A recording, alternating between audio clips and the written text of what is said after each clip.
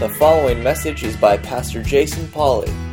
More information from Harmony Bible Church is available at www.harmonybible.org. So we've been working through the book of Colossians, and I said that we were going to be moving through the book in third gear, and then I said we're going to get to verses 15 through 20 of chapter 1, and we're going to slow down, and we have slowed way down. Last week we looked at verse 16. Today we're going to look primarily at verse 17. All right, in reality, we're going to look at only verse 17. We're going to be looking at verse 17, and we're going to be talking about Jesus and the fact that Jesus is God. But the book of Colossians as a whole speaks to the sufficiency of Christ, the fact that Christ is all that we need. And as we've worked through these verses 15 through 20, these last couple of weeks, we've seen how Paul has really focused on the deity of Christ, the fact that Jesus is God. And as we've done so, we've seen that this doctrine is not exclusive to the book of Colossians, but it is instead taught throughout the entire Bible. And Paul, in Colossians 1 verses 15 through 20, he stresses this important truth, this important doctrine that Jesus is God, because he knows that heresies are threatening this church in Colossae. He knows that this church in Colossae, he says they're strong, they're growing, that their faith is heard about from others, and that they're bearing fruit and they're growing in the knowledge of God. But he also knows that an enemy is creeping in. An enemy is coming in, and they're saying, you need more than Jesus. Jesus is great, but there's something more to be had. And Paul wants to make sure that they understand that Jesus is sufficient, that He is all that they need and all that they will ever need. So let's keep that in mind as we look at our text this morning. We're going to be looking at Colossians 1, 15 through 20. If you'll stand with me for the reading of God's Word. Colossians 1, verses 15 through 20. He is the image of the invisible God, the firstborn of all creation. For by Him all things were created, both in the heavens and on earth, visible and invisible, whether thrones or dominions or rulers or authorities. All things have been created through Him and for Him. He is before all things, and in Him all things hold together. He is also head of the body, the church. And He is the beginning, the firstborn from the dead, so that He Himself will come to have first place in everything. For it was the Father's good pleasure for all the fullness to dwell in Him, and through Him to reconcile all things to Himself, having made peace through the blood of His cross. Through Him, I say, whether things on earth or things in heaven. May the Lord add a blessing to the reading, the hearing, and the applying of His Word. Amen. You may be seated.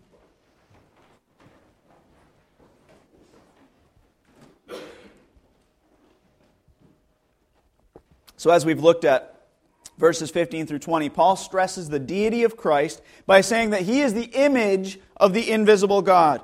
In other words, He's the exact representation of His nature. He's saying that Jesus is not merely a picture of God, but that He is the very substance of God, that He is God in the flesh. And he goes on to say that He is the firstborn of all creation, that He holds a special place over creation, that He's not just the first thing created, but that He stands above all of the created world, for He created the created world. Then Paul tells us that Jesus is the creator, the sustainer, and the redeemer of all things. And last week we looked at Jesus as creator. So this week we're going to focus on verse 17, as we study Jesus as the one who sustains all things. Verse 17, Jesus as the one who sustains all things. Look at verse 17 once more with me. He is before all things, and in Him all things hold together. The term hold together, when he says in Christ all things hold together, this term hold together comes from the Greek word synestomai, which means to stand together, or to be compacted together, or to cohere, or to say to be constituted with. The sense conveyed is that Jesus not only created the world, but that He keeps it functioning the way it should. That He holds every part in place. I got up this morning before the sunrise, as I typically do on Sunday mornings. If you know me well, you know that's not my normal practice unless it's Sunday morning. Sunday mornings I'm usually up quite early. As I looked out the window, I thought, the sun is coming. And I knew that the sun was coming. Why? Because the sun came up yesterday, and the day before, and the day before that, and I knew that the sun was coming. But not only because it had happened in the past, but because I knew that God is sustaining His creation. That He keeps the earth functioning the way it should. And what this passage tells us is that Jesus is the reason the earth continues to rotate on its axis. He's the reason the earth year after year after year continues to orbit the sun. You see, He not only wrote the laws of science, laws such as the laws of thermodynamics or the law of inertia, the law of gravity, He is the one who sustains them. That if I drop that water bottle on the floor, it will continue to fall to the floor every time I let go. Not just because there's some scientific law that says so, but because God causes it to happen every single time. He wrote that law. He sustains that law. He is the force behind those laws. You know, in my studies this week, I was reading about molecular science and just reading about how even scientists aren't really sure what holds the nucleus of an atom together. And I don't understand how all this works. You know, I made it through high school science, but barely. Right? When you really don't know how to do much of anything, there's two things in life you can do. You can sell, which I do, right, through the week, and you can go to Bible college, which, well, anyway. So I made it through high school science. But the point of this, of what I'm saying is, as I was studying, I found that there's a force that even scientists can't figure out that holds the nucleus of an atom together, that holds protons together and keeps them from flying apart. And nobody's really sure why. And they call this various things the great force, the great nuclear force. And Scripture says it's God. It's God who causes all of this to happen. He even says in 2 Peter, he says that at some point, God's going to loosen that. That's no longer going to happen. And that these things will dissolve. See, God is the one who sustains His creation. Many people today don't necessarily hold to this. Many people today we would call deists. And they believe in God, but they don't believe that He intervenes in His creation. They have this idea that God set the world in motion, but that He's largely uninvolved in His creation. That He's like a watchmaker who winds up a watch and then leaves it to run its course. In fact, the most prevalent religion of our day, I would say, at least in America, is moralistic, therapeutic deism. And I did not make that up, right? I just borrowed that. Moralistic, therapeutic deism, which basically holds that there's a God who exists, who created and ordered the world and watches over it. And this God wants people to be good, nice, and fair to each other, as taught in the Bible and by most world religions. That the central goal of life is to feel happy, to be happy and to feel good about oneself. That God does not need to be particularly involved in one's life except when God is needed to resolve a problem. And that good people, lastly, that good people go to heaven when they die. That's what most people, I think, in America believe. They have this moralistic, right, do good, do what's right, therapeutic. God is there when we need Him. I don't want Him to interfere in my life. But when I need Him, He'll be there to bail me out, to be my therapist.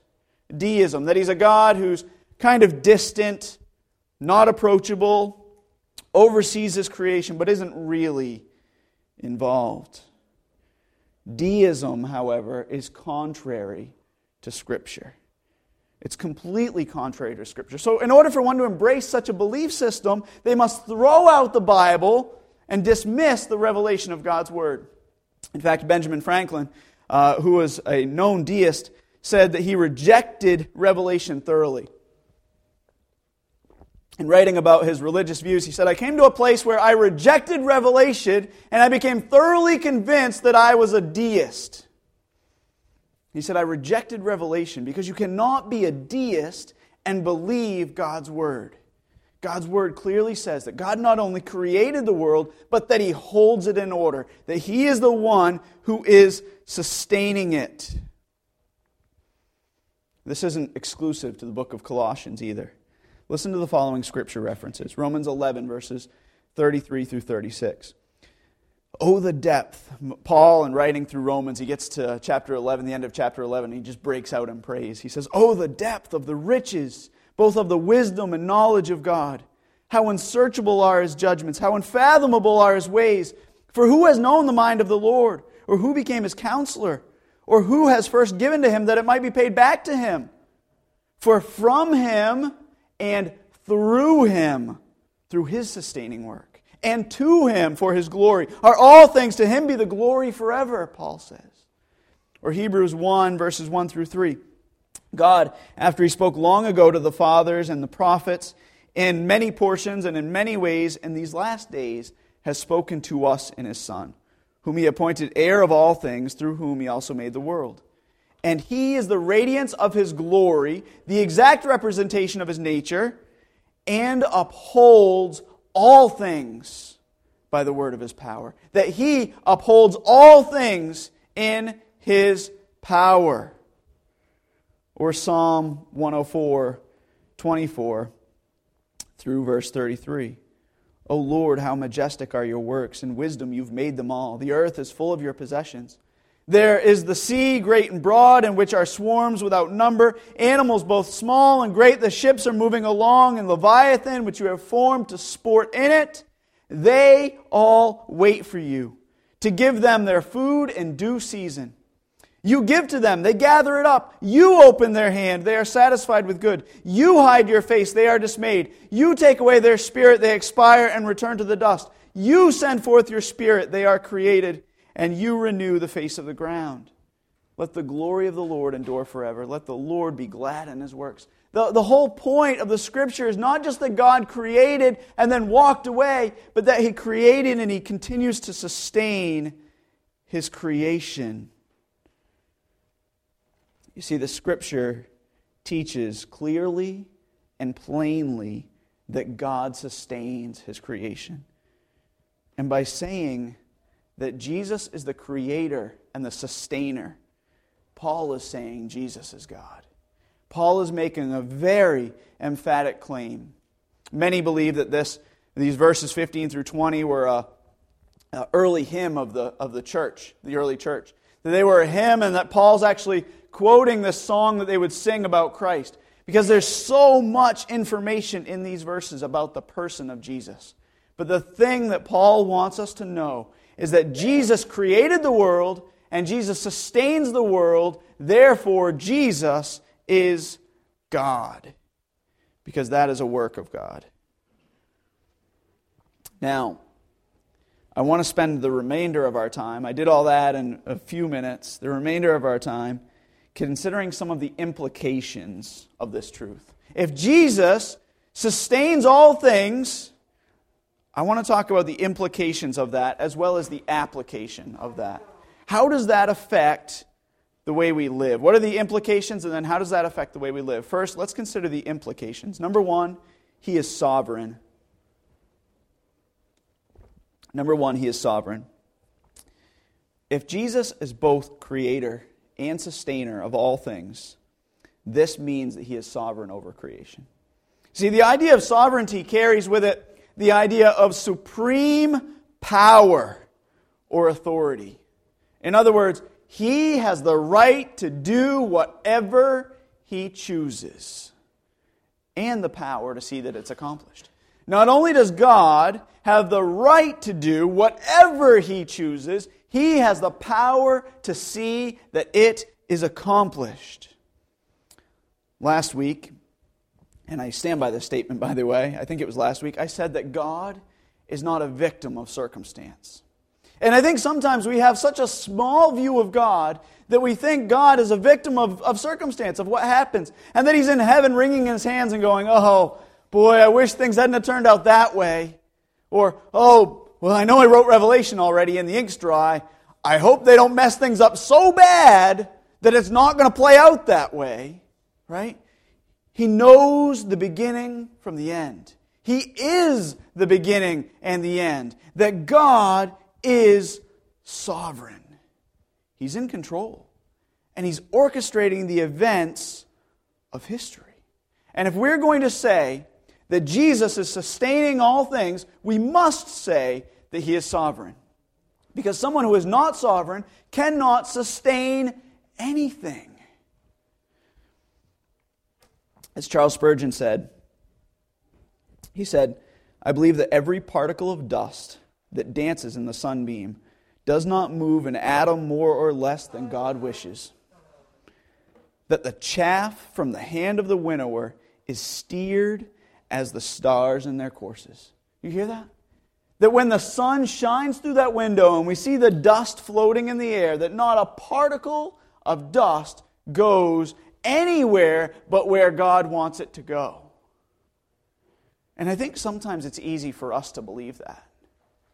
I think on some level it's easy for us to believe that, but then when I'm driving home, right, and my check engine light comes on, which by the way this week my check engine light has been on, when that comes on it's like, what is going on? Things are spiraling out of control. I believe that God orchestrates and that He controls the dust that floats in the air, but the check engine light is bigger than He could possibly handle and outside of His sovereign hand. Right? No, every particle of dust that dances in the sunbeam does not move an atom more or less than God wishes. That He is the one who is in control. And I use the check engine light analogy, but let's be real. Even as mothers shared up here, many of the women that were up here shared how they have children in heaven. We think a check engine light seems to pale in comparison.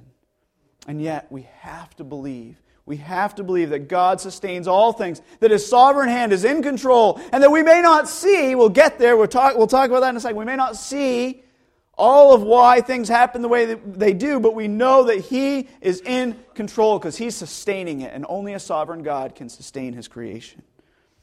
Justin Taylor from the Gospel Coalition compiled what I believe is a great list of Scripture references that speak to the sovereignty of God. This is Justin Taylor. This is not my work, but his work. But really all that it is Scripture. He says, God is sovereign over all these things. And I'll read each of them. God is sovereign over seemingly random things. Proverbs 16:33. The lot is cast into the lap, but its every decision is from the Lord. God is sovereign over the heart of the most powerful person in the land. So we just read that the lot's cast into the lap, that if I roll a pair of dice, that those die land where God wants them to land. Now we read, God is sovereign over the heart of the most powerful person in the land. Proverbs 21:1, the king's heart is a stream of water in the hand of the Lord. He turns it wherever He will. If we ever needed a word of encouragement, I would say today is the day for that. That as we reflect on where our governments are headed, as we reflect on where our leaders are headed, as we reflect on maybe leaders who once said they knew God, maybe they looked at God as like a distant uncle, not a heavenly Father. Now we seem to have leaders who do not even recognize God. Proverbs 21:1, the king's heart is a stream of water in the hand of the Lord. He turns it wherever He will. We must trust His sovereign hand. Also, God is sovereign over our daily lives and plans. Proverbs 20:24. A man's steps are from the Lord. How then can man understand his way? Or Proverbs 19:21, one of probably my favorite. I have lots of favorite scripture passages, but this is my favorite scripture passage. Proverbs 19:21. Many are the plans in the mind of a man, but it is the purpose of the Lord that will stand. Right? The mind of a man directs his ways, but the Lord directs his steps. God is sovereign over salvation. Romans 9:15-16. I will have mercy on whom I will have mercy, and I will have compassion on whom I will have compassion. So then it depends not on human will or exertion, but on God who has mercy. Or Acts 13:48, as many as were appointed to eternal life believed. God is sovereign over life and death. Deuteronomy 32:39. See now that I, even I, am He. There's no God beside me. I kill and I make alive. I wound and I heal. There is none that can deliver you out of my hand. God is sovereign over disabilities. Exodus 4:11, the Lord said to Moses, who has made the man's mouth? Who makes him mute or deaf or seeing or blind? Isn't it not I, the Lord? God is sovereign over the death of His Son. Acts 2:23, Jesus, who was delivered up according to the definite plan and foreknowledge of God, you crucified and killed by lawless men. So he says, Jesus was delivered up according to the plan of God. That God had the plan and foreknowledge to orchestrate this. He doesn't neglect human responsibility. He doesn't say, this is God, God killed Jesus. But He does say, God killed Jesus, right? Through the hands of men. That men were used in that lawless deed. It's not outside of God's sovereign will. God is sovereign over evil things. Here's a tough one. Amos 3:6. Is a trumpet blown in a city, and the people are not afraid? Does disaster come to a city unless the Lord has done it? Or Genesis 50:21, the same idea of God is sovereign over evil things. Joseph said, as for you, you meant evil against me, but God meant it for good, to bring it about that many people should be kept alive, as they are today. And then lastly, Justin Taylor says, God is sovereign over all things. Ephesians 1:11, God works all things according to the counsel of His will. Or Psalm 115:3, our God is in the heavens. He does all that He pleases. Or Job 42:2, Job says, I know that you can do all things, that no purpose of yours can be thwarted. You see, the point is that Jesus is God, and He is sovereign. Not only does He have the desire to sustain all things, He has the ability to do so. That He has the ability to sustain His work. So having seen that He is sovereign, we need to also see the second implication, and that is that He is faithful. See, Jesus is not like me, who starts a project and never finishes it. I remember when I was a kid, my parents had a tandem bicycle, an antique tandem bicycle, bicycle built for two, right? And I decided I was going to take it apart and paint it, because it would be a good idea. It needed a paint job. It was a little rusty. And I think when they moved, when I was 25 or 30 years old, or however old I was, when they sold their house and moved into a smaller house, I think they ended up throwing away the bicycle, which never got put back together. Right? It got painted, but it never got put back together. And with that, they also threw away a TV stand that I was going to build because, I shouldn't make furniture. I can sell furniture, but I shouldn't make furniture. I decided to build a TV stand, and I went to the lumber yard and probably bought $7,000 worth of material and had 2x4s and 4x4s and I don't know what they were and all this stuff.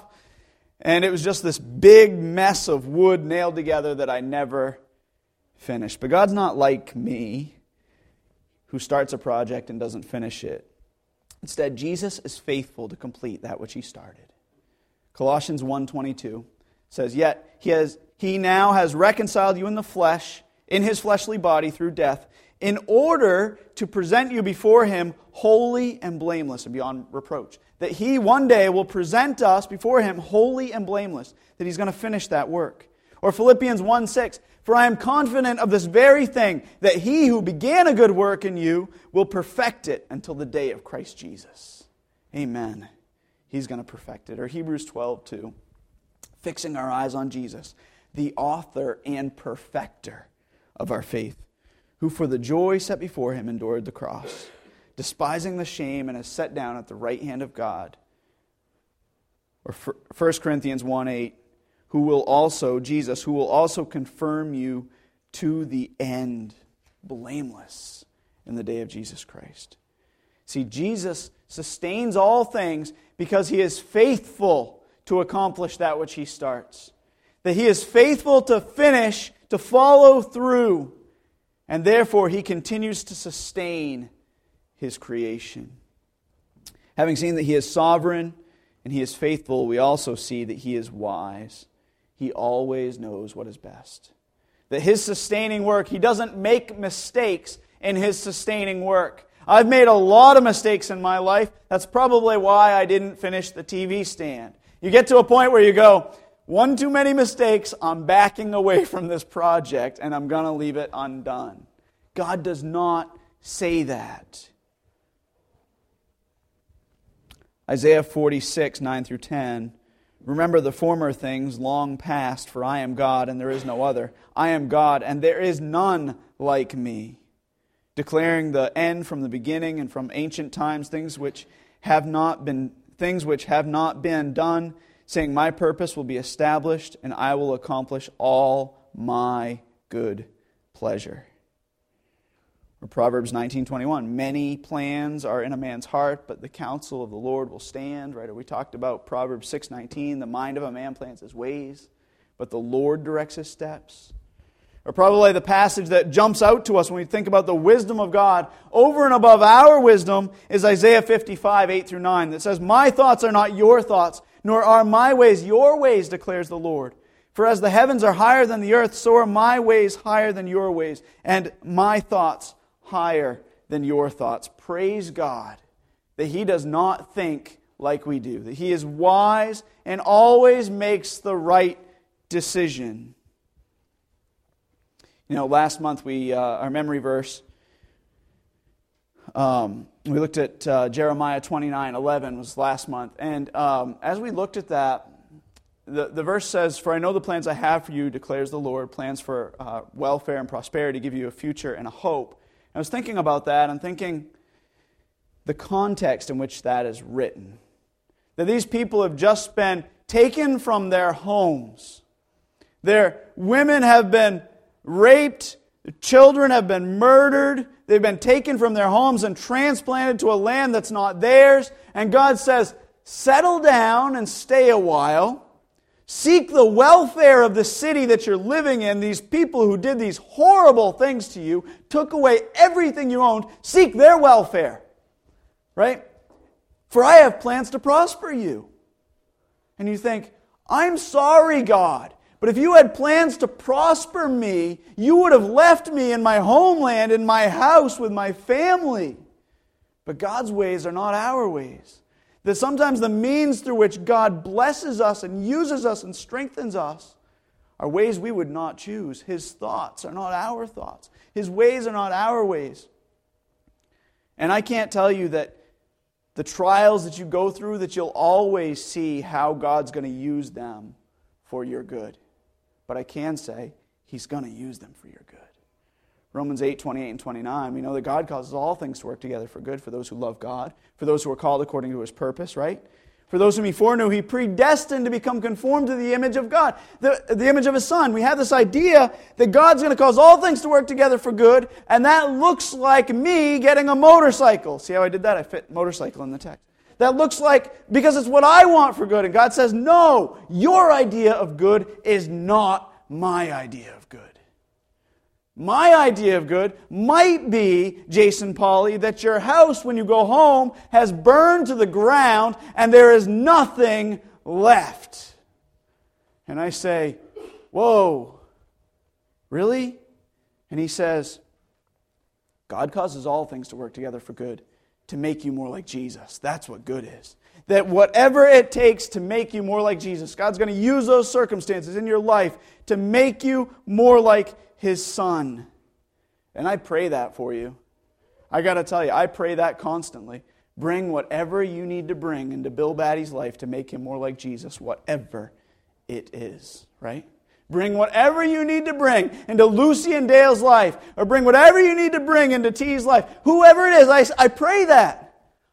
Whatever it takes to make you more like Jesus. That's what God promises, because His ways are not our ways. His thoughts are not our thoughts. He has greater plans and desires, greater wisdom to bring about, to sustain our lives the way He would sustain them. C.S. Lewis once said, "It would seem that our Lord finds our desires not too strong, but too weak. We are half-hearted creatures, fooling about with drink and sex and ambition when infinite joy is offered us. Like an ignorant child who wants to go on making mud pies in a slum because he cannot imagine what is meant by the offer of a holiday at the sea. We are far too easily pleased." You see, He is wise. He does not simply desire to sustain all things. He in wisdom is able to do so. He doesn't have just this desire to sustain all things. He is able to do so, and He does so without mistake. So having seen that He is sovereign, that He is faithful, and that He is wise, we also see that He is jealous, that He seeks to bring glory to Himself, that He sustains His creation so that He might be glorified. Isaiah 48, verses 9 through 11.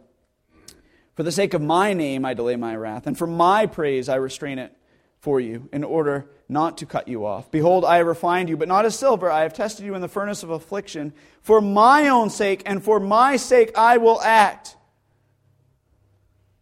For how can my name be profaned, and my glory I will not give to another?" Isaiah 43, 6 through 7. "I will say to the north, give them up, and to the south, do not hold them back. Bring my sons from afar, and my daughters from the ends of the earth, everyone who is called by my name, whom I have created for my glory." Or Ephesians 1, verses 11 through 12.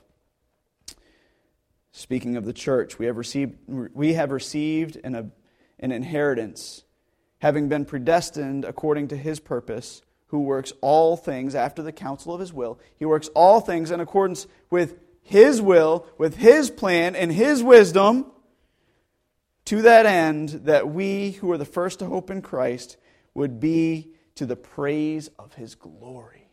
That He is doing it so that He might be glorified.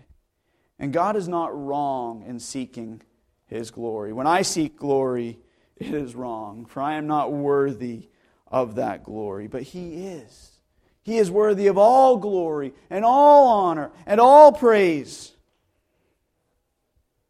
So He's sustaining the earth, sustaining His creation, sustaining our lives, holding all things together so that He might be glorified.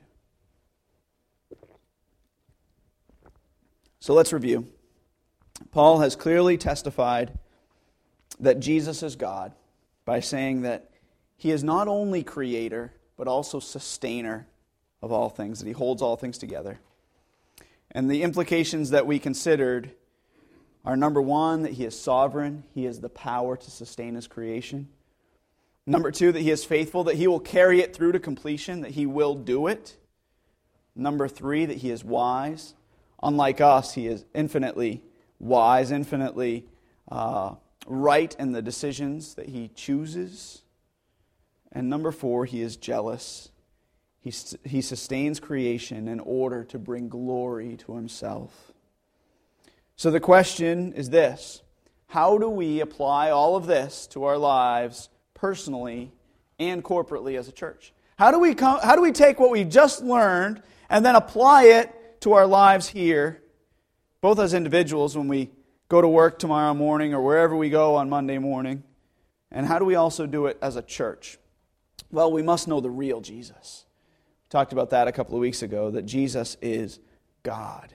That we need to worship the Jesus who is revealed in the Scriptures, the one who is sovereign and faithful and wise and jealous, the Jesus who is truly God. And we must reject the religion of the day, the moralistic, therapeutic deism. The religion that says, well, if I keep a bunch of rules and I look to God to bail me out of trouble when I do something wrong, or when I'm in desperate need of help, or if a family member or a friend gets diagnosed with cancer, then I'll look to God. But only then will I look to God. We must reject the religion of the day and live wholeheartedly for the one who is involved in and sustains His creation.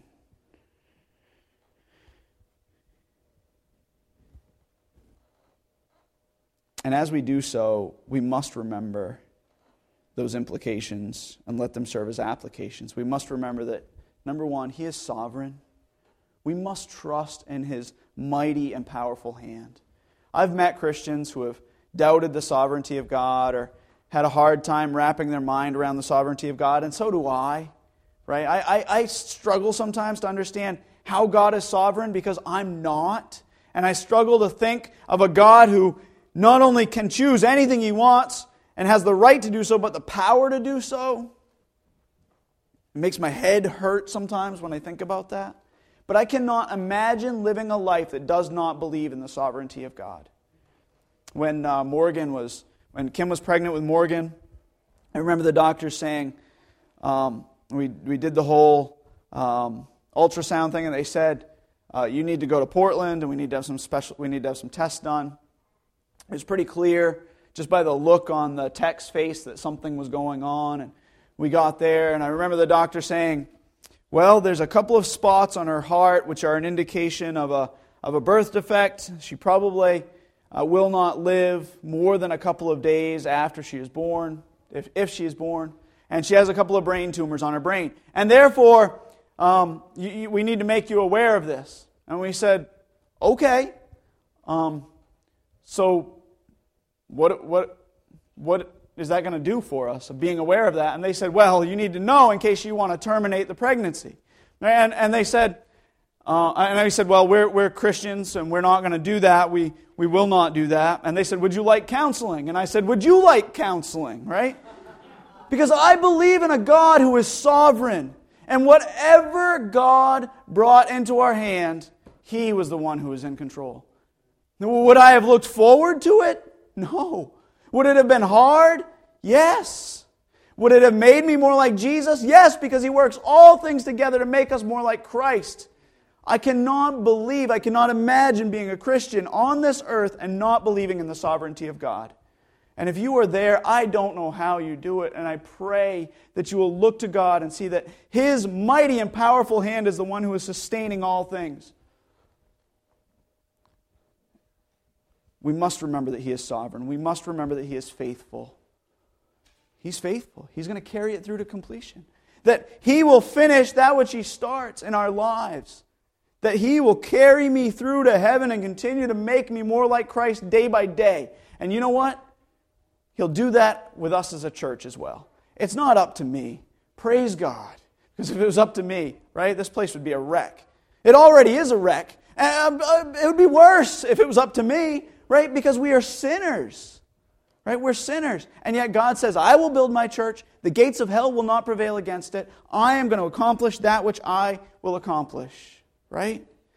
And we're just called to be faithful as He is faithful. Number 3, we must remember that He is wise. We must remember and trust in the fact that He chooses what is best. May not see it, may not understand it. I certainly don't. And I encourage you to believe these truths now. Because when you're on the other side of a difficult trial, I can't come to you and share these truths with you.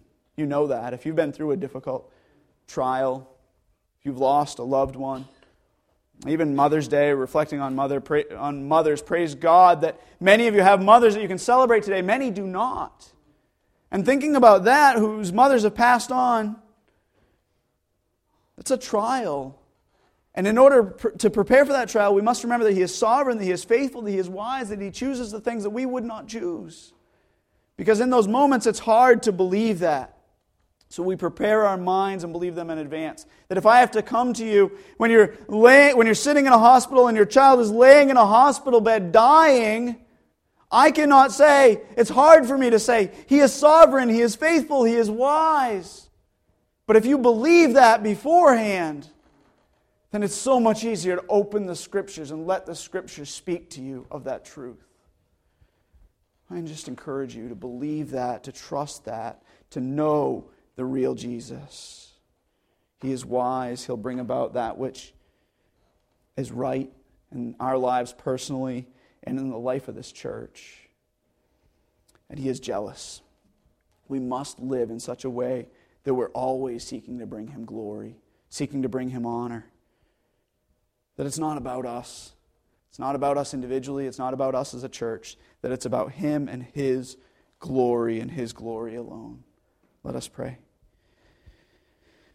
Father God, thank you for today. Thank you for your grace. God, I pray and ask that you'd be with us now. That you'd encourage us. God, that you'd help us to see that not only have you created all things in this world, but that you are sustaining them. God, that every moment every breath that I breathe, every moment that I'm alive, that it is only because of your sustaining hand. God, that every time I get up and know that the sun is going to come up, it's only because you caused that to happen. Help us to live in such a way that we are remembering and believing these truths. Help us to remember that you are sovereign, that you are faithful, that you are wise, and that you are jealous. God, may we live in such a way that whether we eat or drink or whatever we do, we are doing it all for your glory. We pray all these things in Christ's name.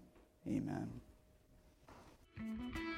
Thank you for listening to this message from Jason Polly, pastor of Harmony Bible Church in South Thomaston, Maine. Feel free to share this message with others, and for more information about Harmony Bible Church, visit www.harmonybible.org. God bless, and to God be the glory.